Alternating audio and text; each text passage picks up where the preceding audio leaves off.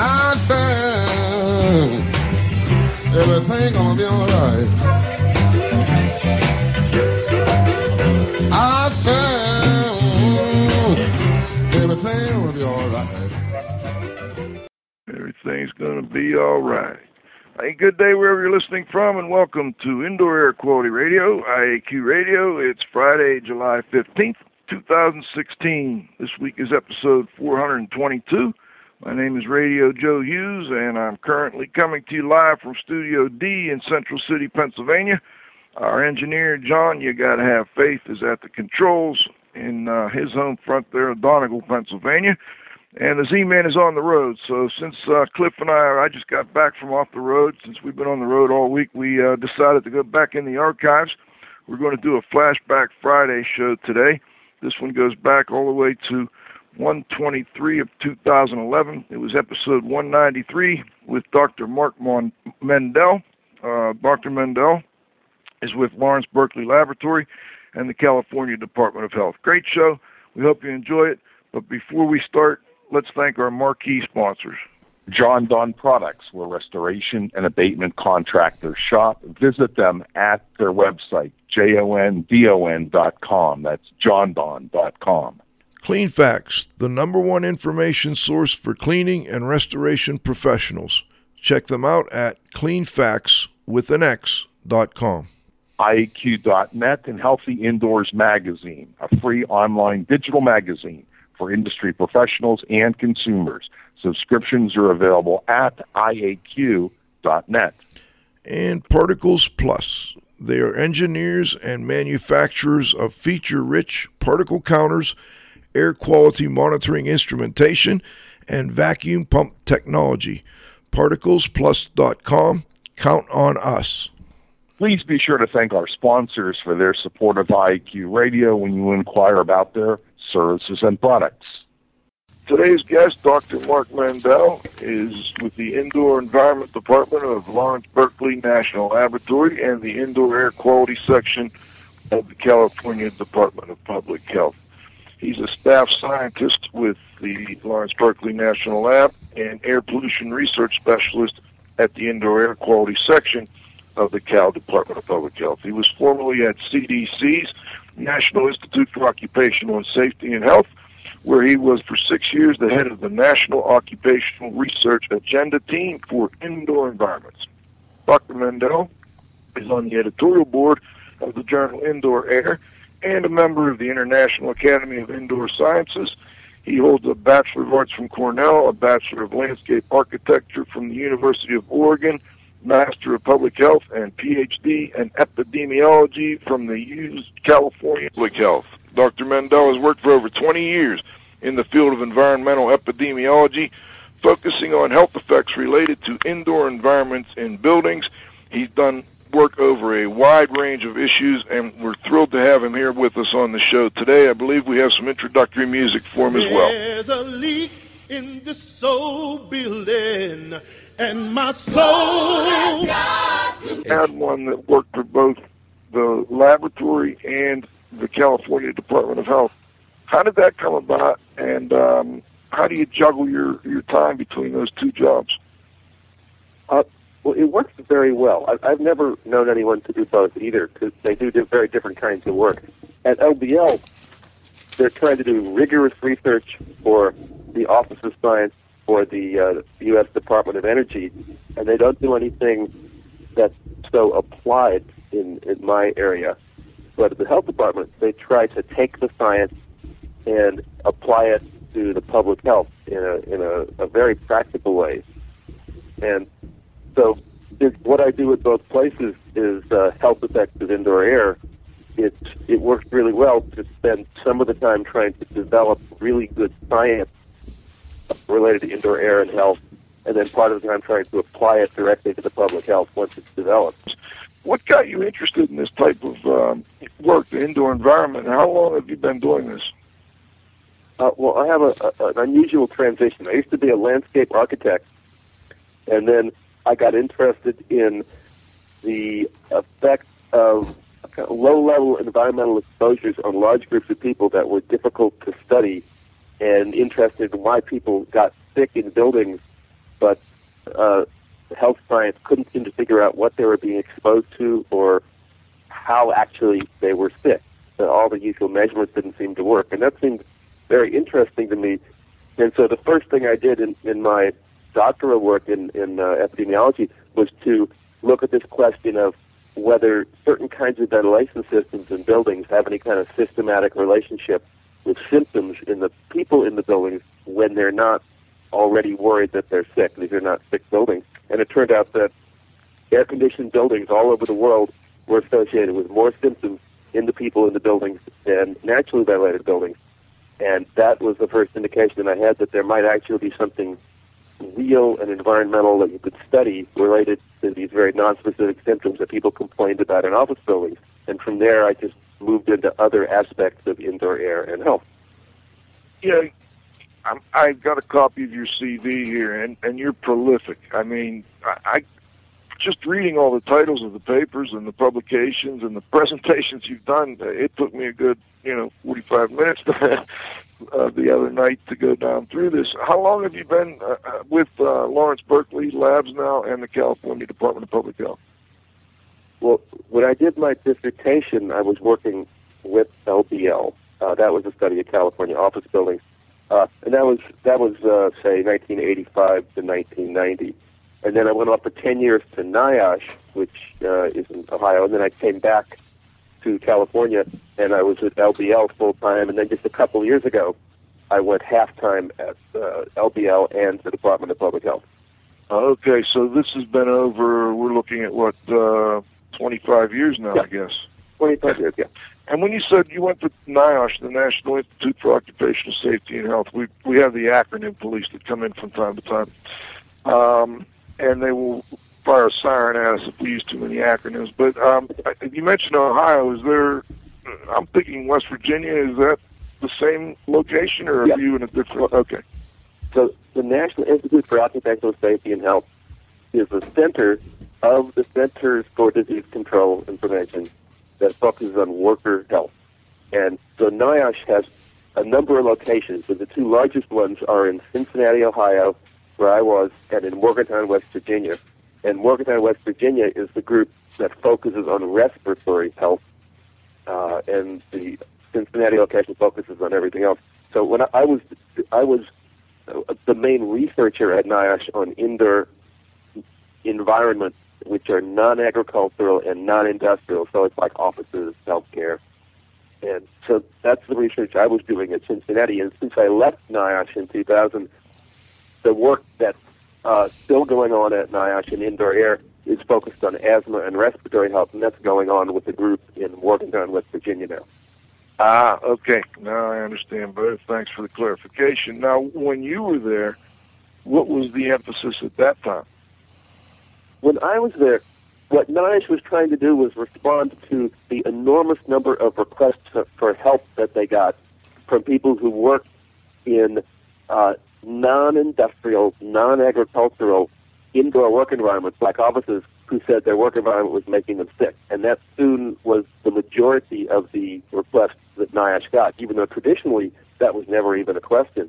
And so they were trying to figure out how to deal with that. And so when they hired me on, they were trying to do some actual epidemiology, some actual health studies to figure out why do people get sick in office buildings when nothing we measure is above levels that we know of as harmful, and no explicit recognized illnesses show up in the people either. And so they were trying to figure out that mystery. And so I was there for 10 years, and it is still not much clearer what is going on, although what is clear, I think, now is that a lot of it has to do with dampness and moisture. Some of it may have to do with the ventilation systems themselves producing some contaminants, and there may be something going on with chemicals as well, but it's still very unclear. And I'm glad we delved into this a little bit, because I've reviewed a few of those earlier responses, I guess, from NIOSH, and I believe one was right outside of where I live here in a place called Somerset, Pennsylvania. Does that ring a bell by any chance? No, sir. There's a different group at NIOSH that does the responses. I was not in that group. I see. Okay. Well, let's move on and talk a little bit about your research. It's focused primarily on health effects related to indoor environments, and you did a nice job of just now categorizing. I guess there would be three major categories. At least that's what I pulled from your papers. One is ventilation problems, moisture and dampness issues would be the second, and then chemical emissions. And I think you sort of answered this, but I just want to make sure I heard you right. Which of those do you feel is probably causing the most health issues within the United States today? Well, first of all, we don't really know enough to say.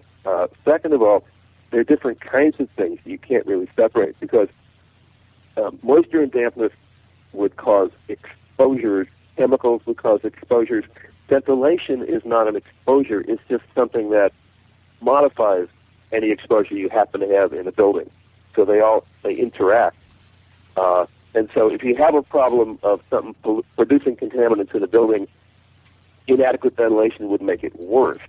And on the other hand, if you assume that every building has some kind of contaminants inside, even if you don't know what they are, poor ventilation would cause a problem in any building. There's always some contaminants that are being produced indoors. And so I don't think I could easily say which is the worst. Although I think the one we know the most about now is moisture and dampness. That's kind of better studied and better documented than the others. Okay, and I can really appreciate that answer because we try and always emphasize the fact that these issues are interrelated, and it is difficult sometimes to differentiate what's actually the cause, which is a lot of times the problem with solving some of these issues, and then also the problem with determining whether the issues within the building actually caused the health complaint. Now, if we can move on to your paper, I was really, by the way, this one is very tough for those of you listeners out there that don't have a good background, and like I don't, in epidemiology and statistics. But if you hang in there and work your way through it, I think you'll get a lot from it. It's called Association of Residential Dampness and Mold with Respiratory Tract Infections and Bronchitis, a meta-analysis. And the paper starts with the statement within the abstract, and I'd like to give this to our listeners so that I can kind of set it up. It starts by saying, dampness and mold have been shown in qualitative reviews to be associated with a variety of adverse respiratory health effects, including respiratory tract infections.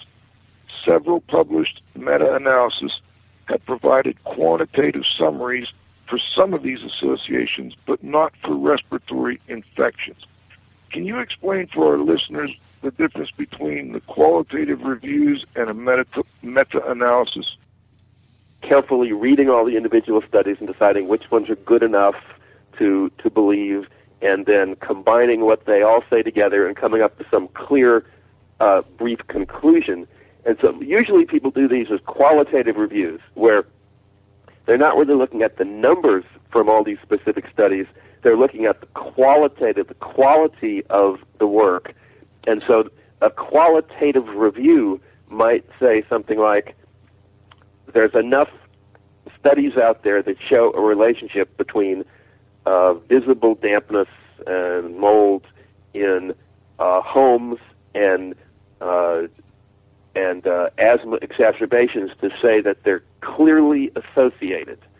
But there's no numbers involved in your conclusion of what you think the whole body of evidence shows. So that's kind of a normal qualitative review.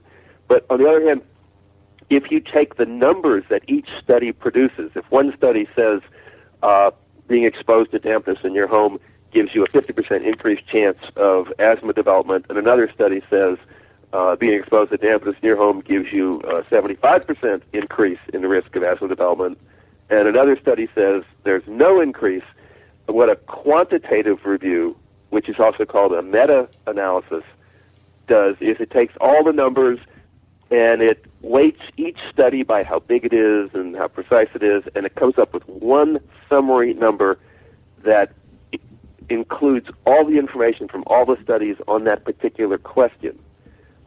So that quote that you just read was saying that, yeah, there's been lots of qualitative reviews on dampness and mold and health, and one of the health effects that they found was associated with dampness and mold consistently were respiratory tract infections, but no one's ever pulled the numbers out of all those studies on respiratory tract infections to give one summary number of how much dampness and mold increases the risk of developing a respiratory infection.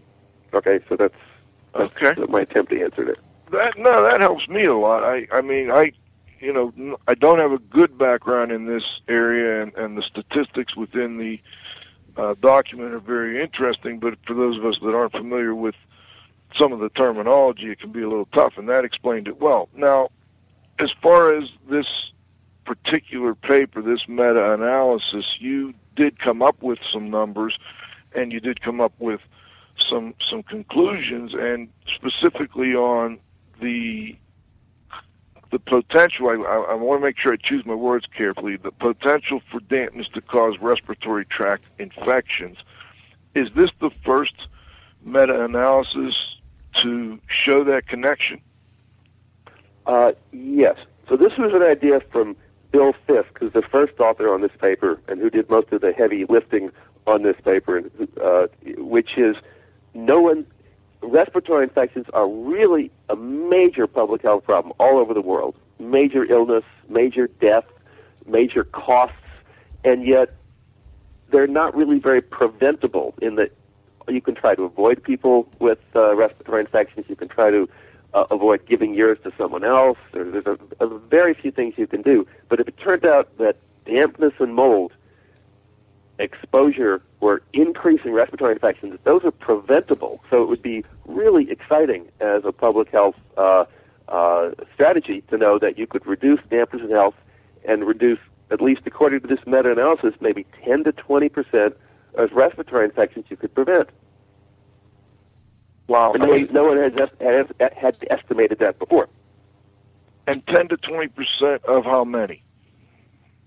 So what would be the total number or ballpark of respiratory infections that people deal with, I guess, annually? Or I could not tell you that. I think people have 2 or 3 colds on average, but this meta-analysis dealt with really all kinds of respiratory infections, including colds and flu and respiratory syncytial virus and bronchitis and any other kind of respiratory infection was essentially included in this meta-analysis, and I couldn't give you an estimate.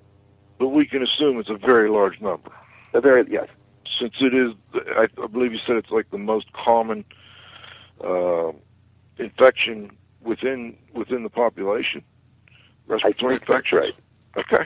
All right. Now, I also want to make sure that we clarify for listeners a little something, because the title of the paper, Association of Residential Dampness and Mold with Respiratory Tract Infections and Bronchitis.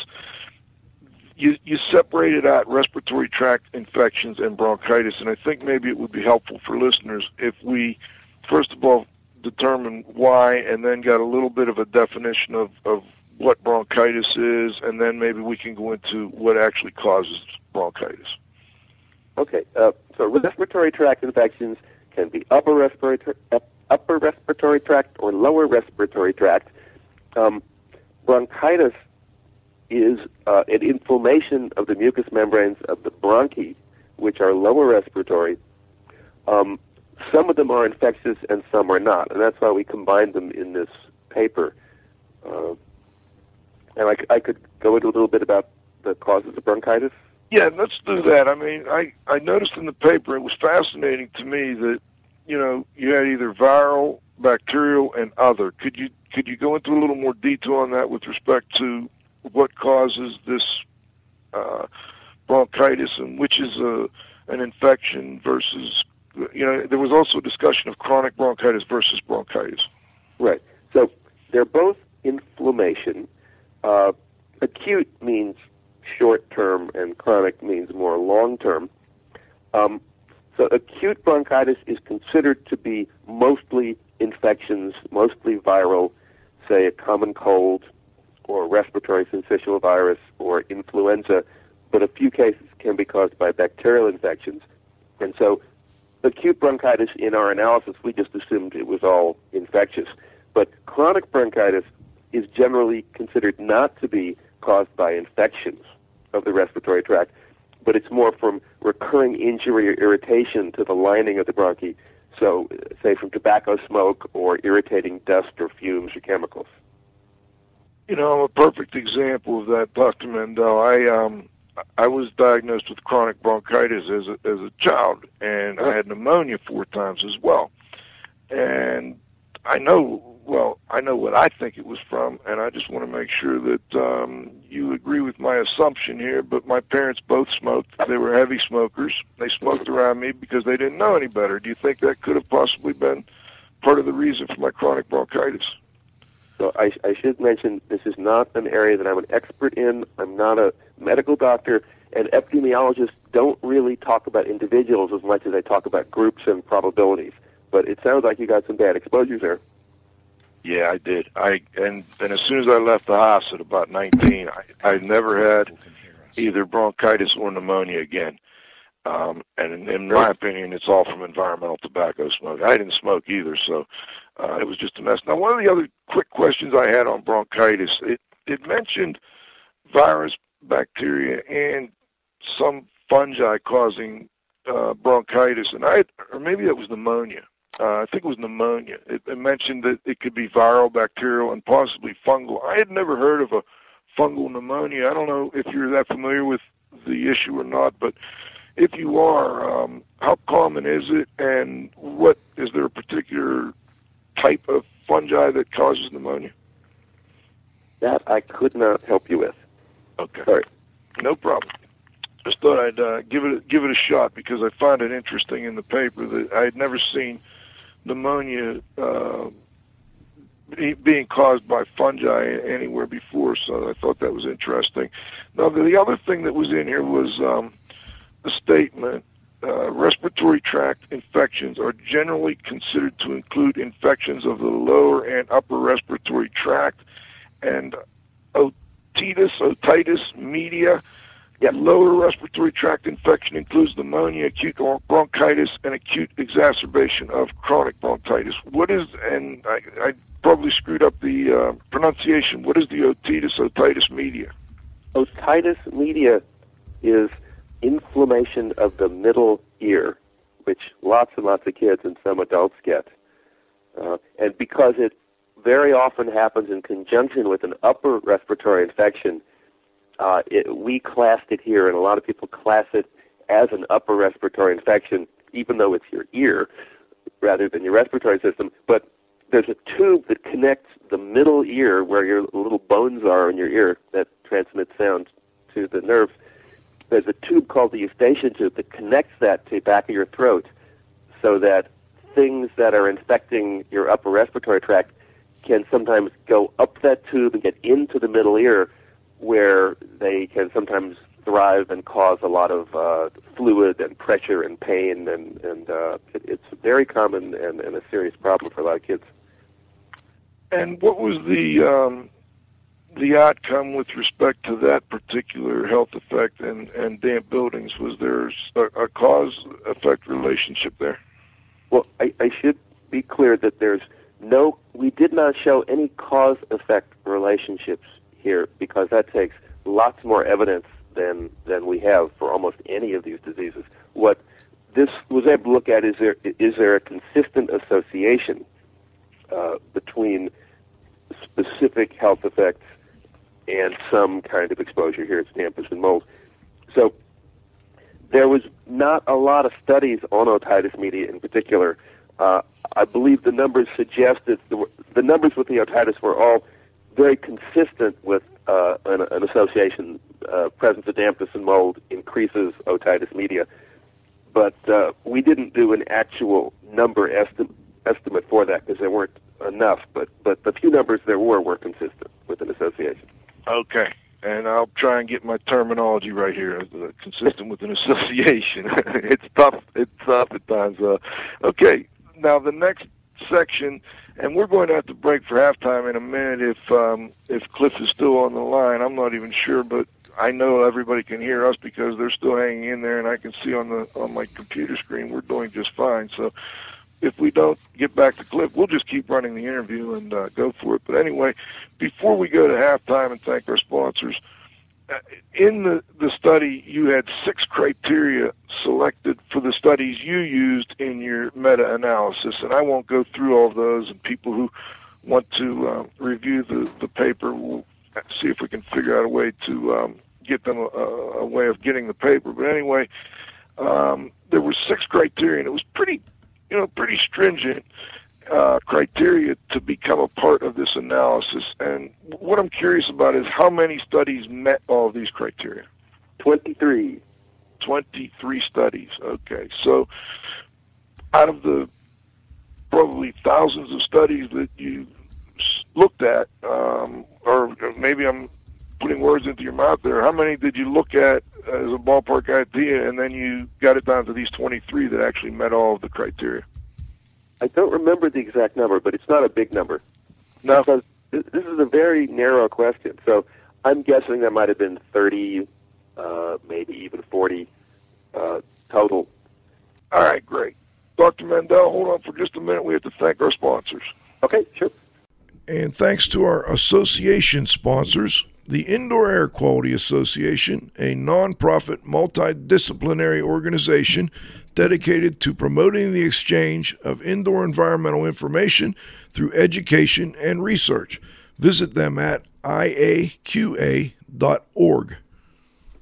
The Restoration and Specialty Cleaners Association, who have been serving the needs of and advocating for their members for over 30 years. Remember, Triska is your link to industry training, certification, standards, and events. Their website is trsca.org. Thanks to our advertisers. Gray Wolf Sensing Solutions, who use advanced sensor technology and embedded computers to provide superior environmental test instrumentation. Visit them at wolfsense.com. Legends Environmental Insurance Services, the experts in insurance for environmental consultants and contractors for over 20 years. Visit them at legends-enviro.com. And, of course, our marquee sponsors, John Don Products, where restoration and abatement contractors shop. Visit them at their website, jondon.com. That's jondon.com. CleanFacts, the #1 information source for cleaning and restoration professionals. Check them out at cleanfacts.com. IAQ.net and Healthy Indoors Magazine, a free online digital magazine for industry professionals and consumers. Subscriptions are available at IAQ.net. And Particles Plus. They are engineers and manufacturers of feature-rich particle counters, air quality monitoring instrumentation, and vacuum pump technology. ParticlesPlus.com. Count on us. Please be sure to thank our sponsors for their support of IAQ Radio when you inquire about their services and products. All right, thank you. Cliff, did you want to jump in? You sound great now, by the way. It sounds like we got all the technical issues ironed out back there. Did you want to jump in and ask a question? You want me to keep rolling? You can keep rolling, Joe. I'll jump in at some point.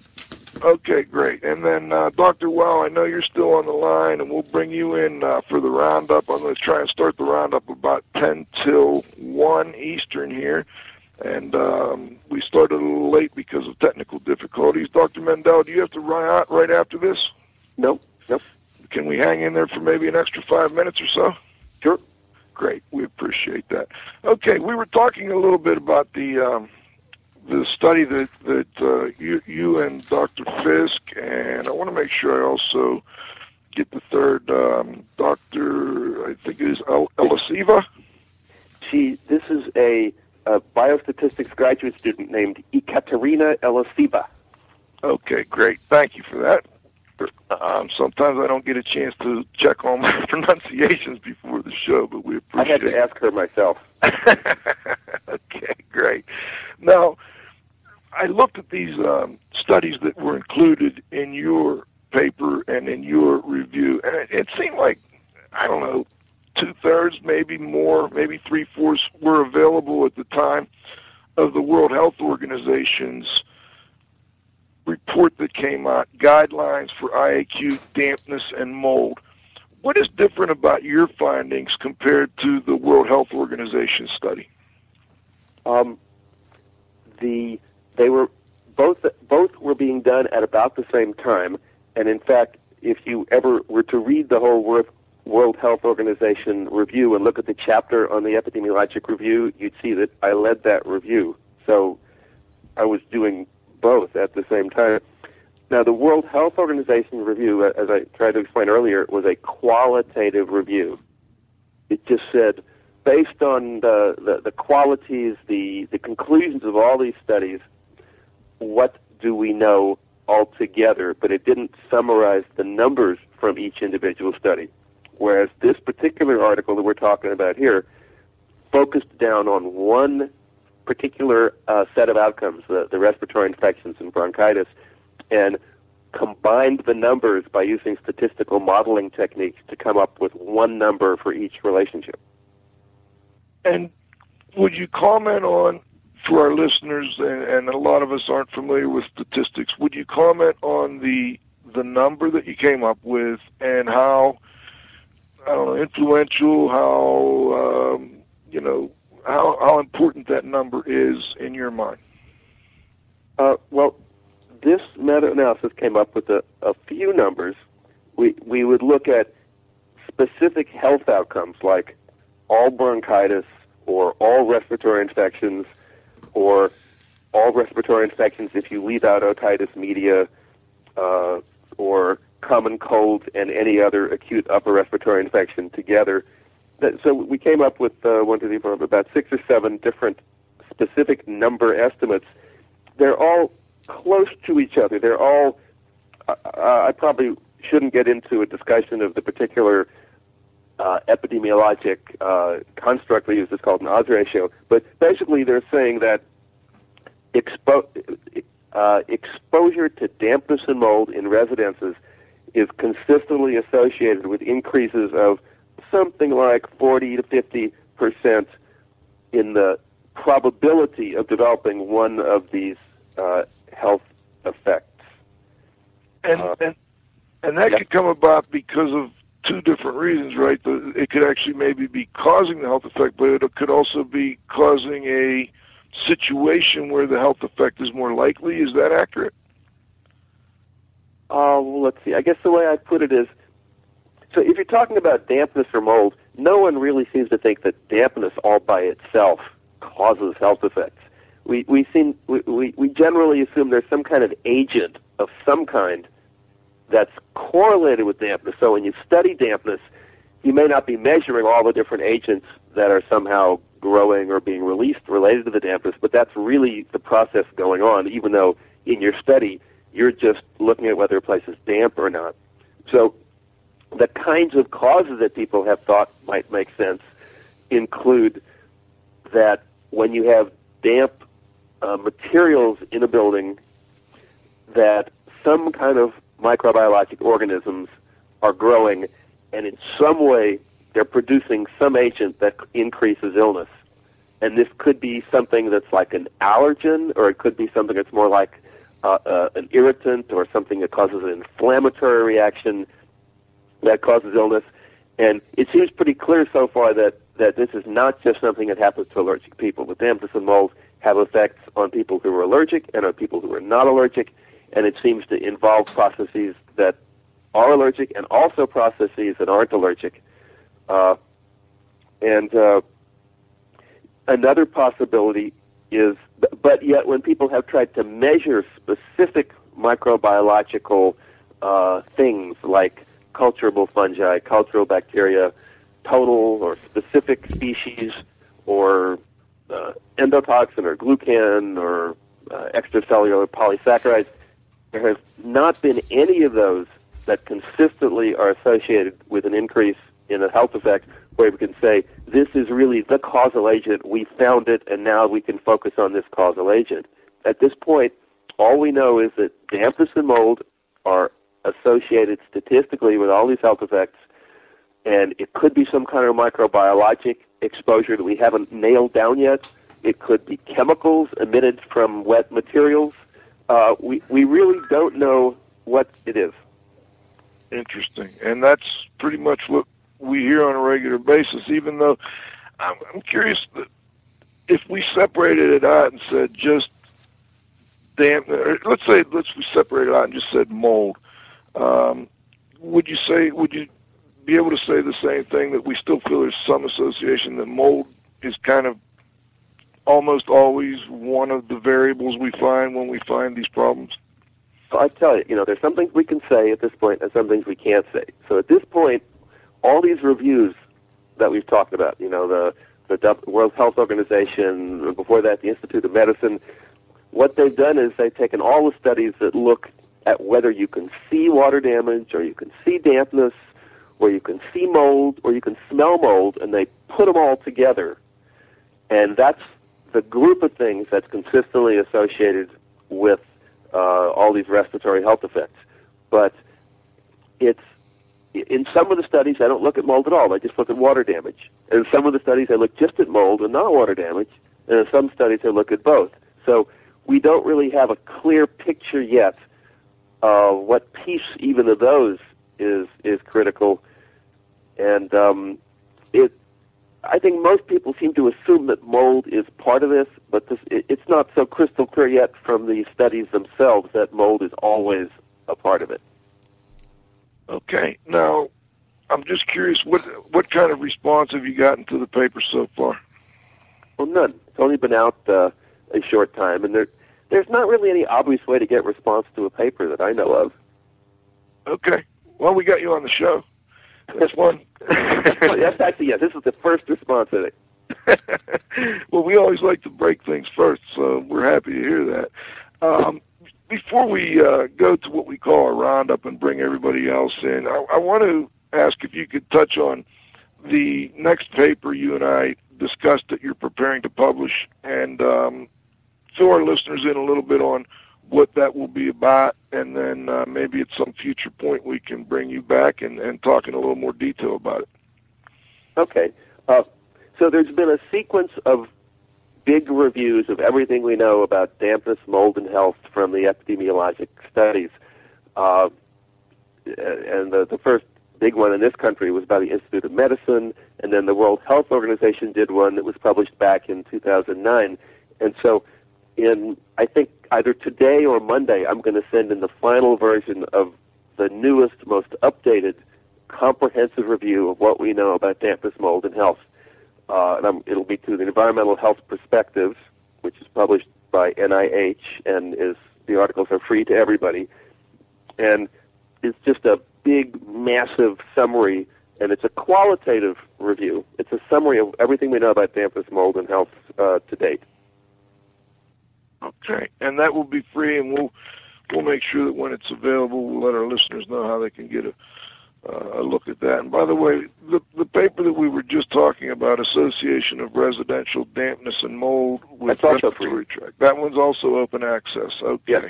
Great. I will post the link then for the listeners after the show. Yeah. If I could make a quick comment, Sure. The main conclusion of the paper that I'm about to publish is pretty similar to the conclusion of the previous big reviews, which is all the health evidence says if you see dampness, if you see water damage, if you see mold, or if you smell mold, it is a consistent indicator of a health hazard. If you wanted to measure something like specific fungi or bacteria or parts or products of fungi or bacteria, there is no solid science yet showing that consistently predicts health. So the conclusion based on all this health research is there is no basis for using measurements of mold, etc., for making decisions on health and what to do about health in buildings. That's interesting. So for making decisions on health, I would imagine the next question would be, what about using measurements of mold for determining whether or not there is an issue to start with, but also, more importantly, I guess, for a lot of our listeners, whether or not the dampness and mold have been adequately cleaned up. Any comment on that? That's a tough question. I guess what I meant to say is, if you're trying to make decisions about whether there's a mold problem in a building that is a health hazard, or even if you're trying to make decisions about whether there's enough of a mold problem that you've adequately fixed or it's still there, there's no science supporting any interpretation of mold measurements that I know of. Interesting. that ought to be. We'll look forward to talking about that in a little more detail.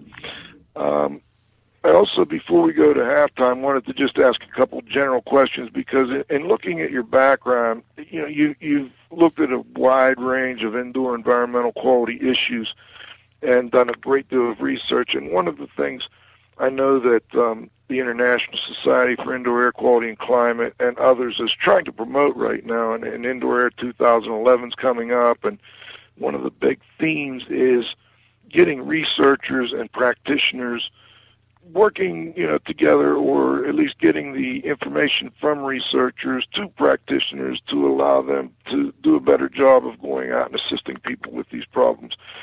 When it comes to indoor environmental quality issues, what is one important concept or tip you would give people that are somewhat new to the indoor environmental quality business? I guess one thing would be that if it's at all possible, try to keep connected to what the science is saying. Even though there's never enough science to really tell you everything you need to know, you have to make decisions beyond that. But if you can at least keep up with what the current science is saying, it will help temper some of the opinions out there that are kind of anecdotally based that may not be correct. Okay. I think that's a great piece of advice, and that's something we try and help practitioners with here on the show. That's why we have guests like you.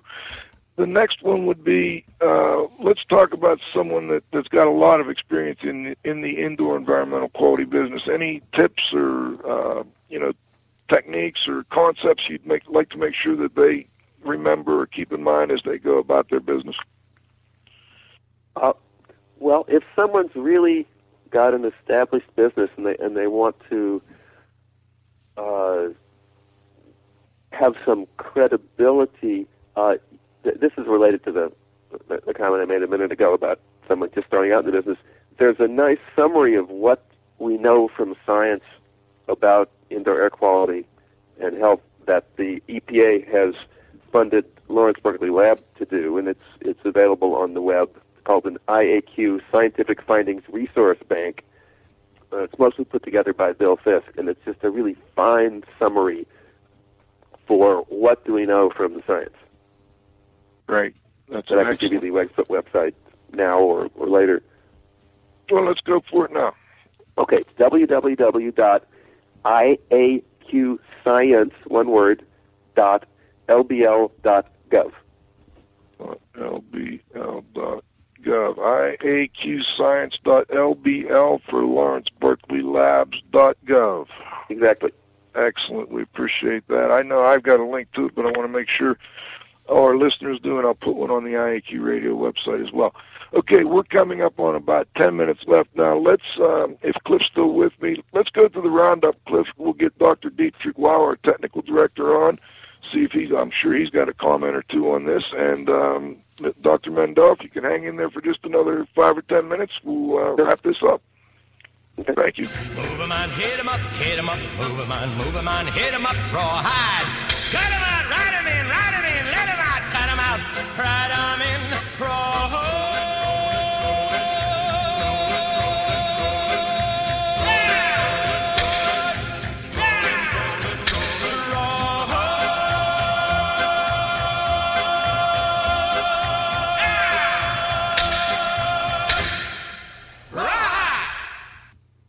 All right. Cliff, how do you want to go? Okay, I can go first, and then if you want, you can bring in Dr. Dieter next if you want. Okay, great. Yeah, Dr. Mendel, what effect do you think that the paper will have on litigation? Because sooner or later, somebody's going to introduce it in court. It's a fascinating question because I never think about that. And I know that the way that epidemiologists think about evidence is completely different from the way that evidence and proof and causality are considered in courts.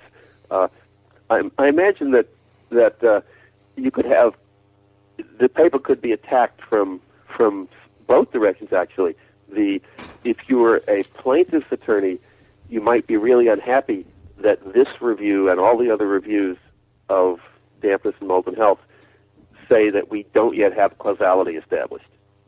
so that would give indigestion to a plaintiff's attorney. What the defendant's attorneys would probably be happy about is that there's not causality documented for most of these relationships, and so they might actually be happy to point that out. They wouldn't be actually attacking the paper.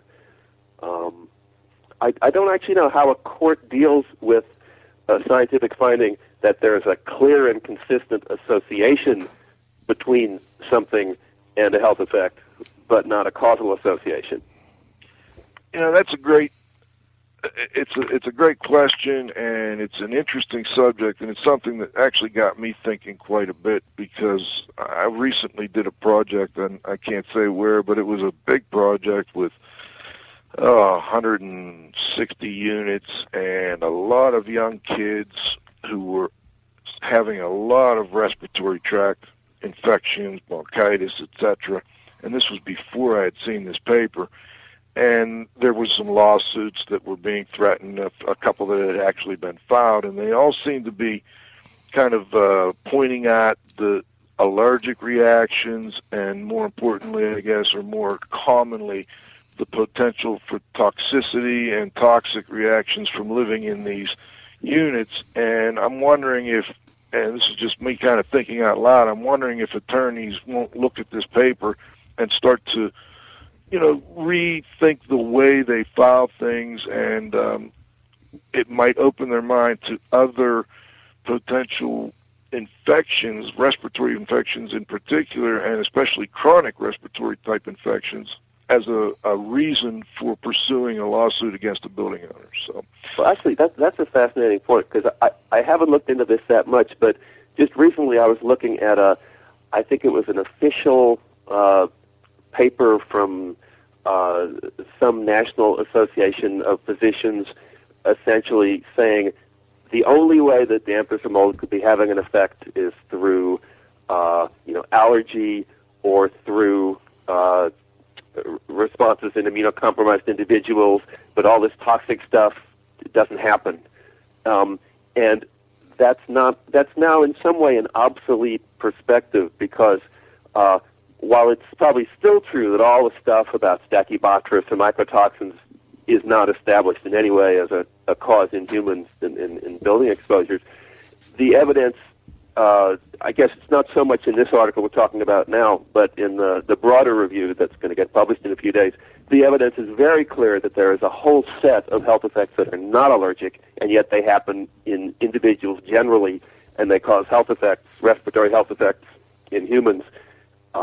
And you don't have to get into the whole Stachybotrys mycotoxin argument at all. I think this will really be an interesting next couple of years here, and maybe even next 5 years with respect to legal issues. Let's bring Dr. Weil in and get him to finish up with some comments. We've still got about 7 minutes, so that should be just about enough time for Dr. Weil to go through his comments from the show, and maybe get Dr. Mundell to respond.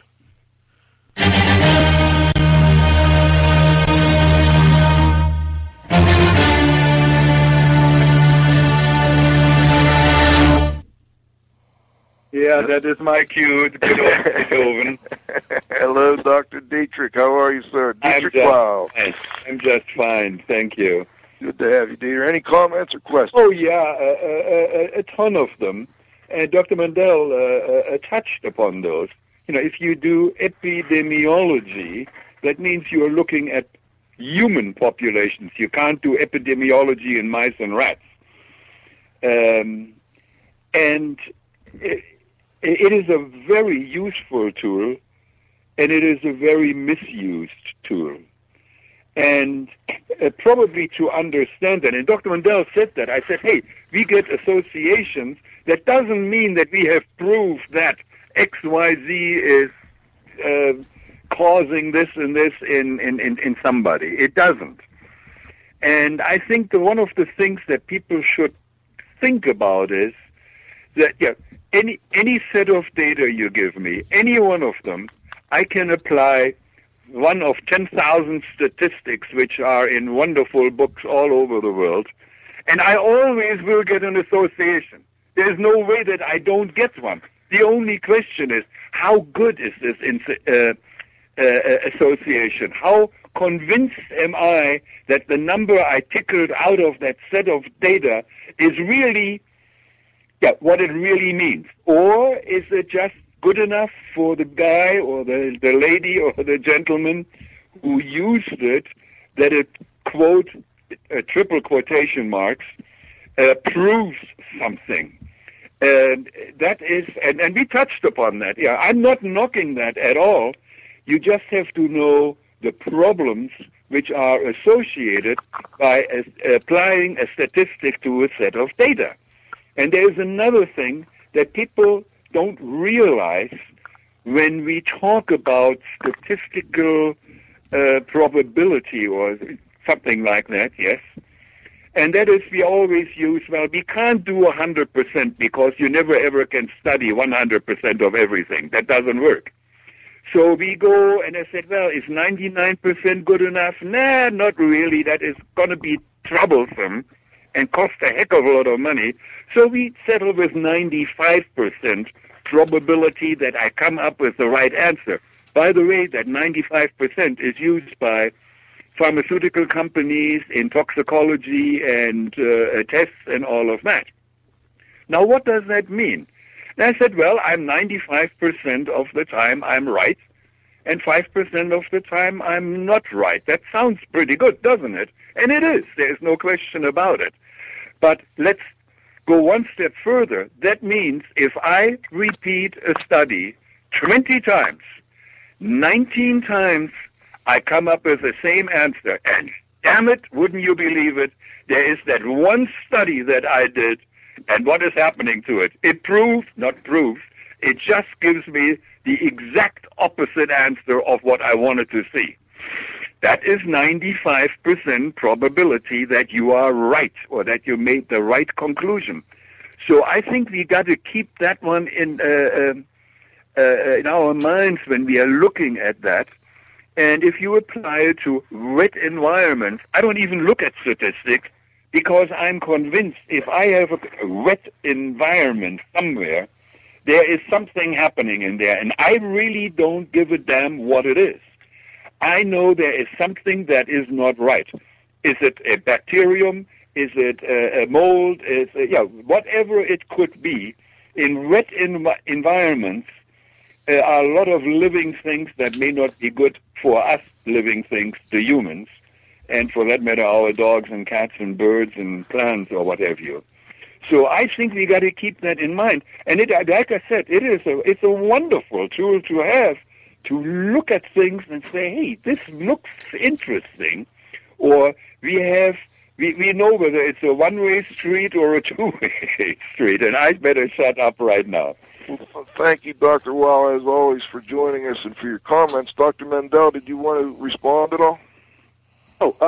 Well, I think I'm largely in agreement with Dr. Weil. I think that any studies all find randomly different answers around the true answer that they're trying to get, and that the whole point of all the reviews, and in particular the quantitative reviews, is to take the whole range of answers that different studies find on the same question and summarize them all into what they all say together, where you're accounting for all that variability among all the studies.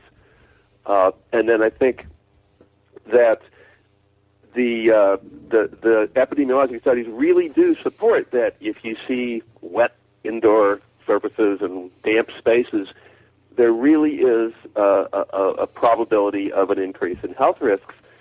But I don't think you can know that that's true just from the logic of it. I think that it's really good that the epidemiologic studies confirm that belief. What would be really wonderful is if the studies, and this is what I would most like to see in the way of research, to do much better to figure out exactly how do you decide if a space is wet enough or moldy enough to be a health hazard, because we still don't know how to do that yet, and all it's going to take is a bunch of research, and then we'll know. Well, there's a lot of people out in the audience that would second that, I'm sure. We would love to know that, and I think, it sounds like maybe we're going to get to that point. I don't know. What do you think? Are we going to? How long is it going to take before we're able to really make those kind of judgments?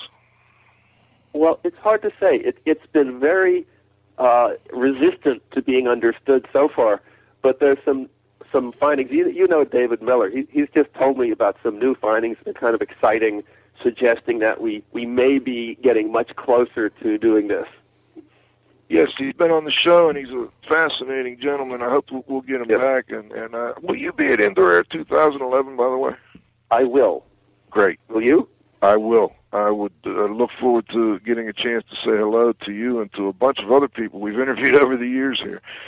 Well, we've got to close this out, but before we do, we always like to ask our guest, is there anything that you would like to add for our listeners? And you know what, let me also real quickly, if you have another minute, we had a text question that came in. The listener had to jump off, but they'll listen to the recording, which, by the way, comes out much better than the phone conversation, but with respect to the call quality of the recording. They were asking, they had hoped we would discuss a little bit about hot, humid climates in the context of your meta-analysis, and I just wondered if you had any comment on that comment they texted in. I'm not sure I know much about that. I think most of the research we get is not from hot and humid climates. I think a little bit is.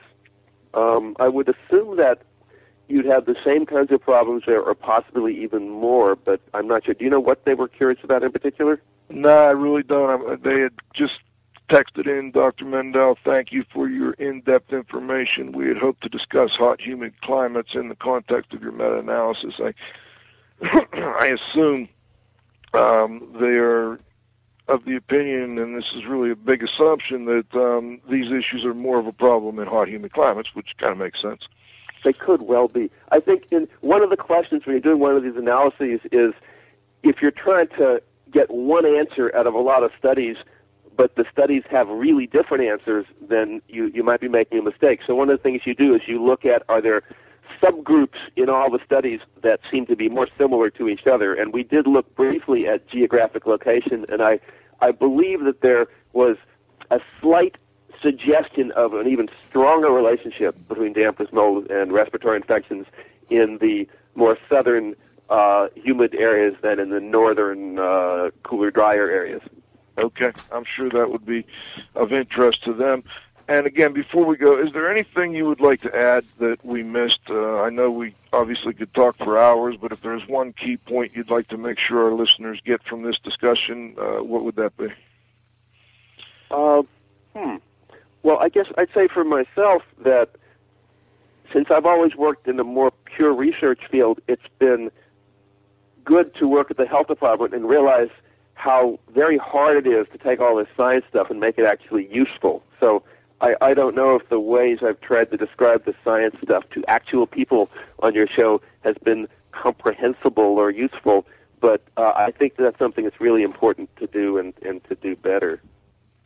I appreciate that sentiment, and again, that's why they're trying to get, and we are as well, the ISIAC, the International Society, and IAQ Radio, we're trying to bring researchers on and trying to ask questions that will help practitioners understand what the research says, and then take that out and help make people's lives a little better by making sure they're living in healthier environments. So we really want to thank Dr. Mendel for joining us, Dr. Mark J. Mendel from Lawrence Berkeley Laboratories and the California Department of Public Health. It's been a great show, and hopefully we'll get you back again sometime. Thank you. It's been a pleasure. All right. Well, let's wrap it up for today. Before we go, I want to make sure I thank my co-host, the Z-Man, Cliff Zlotnick. Yeah, Joe, it was fun. I also want to thank our technical director, Dr. Dietrich Wow, of course, our engineer at the controls, Austin Stone Cold Novak, but most importantly, you, our growing group of loyal listeners. Please come back and join us next Friday at noon with Mr. Jeff Cross, the editor of Clean Facts, for the next broadcast of IAQ Radio.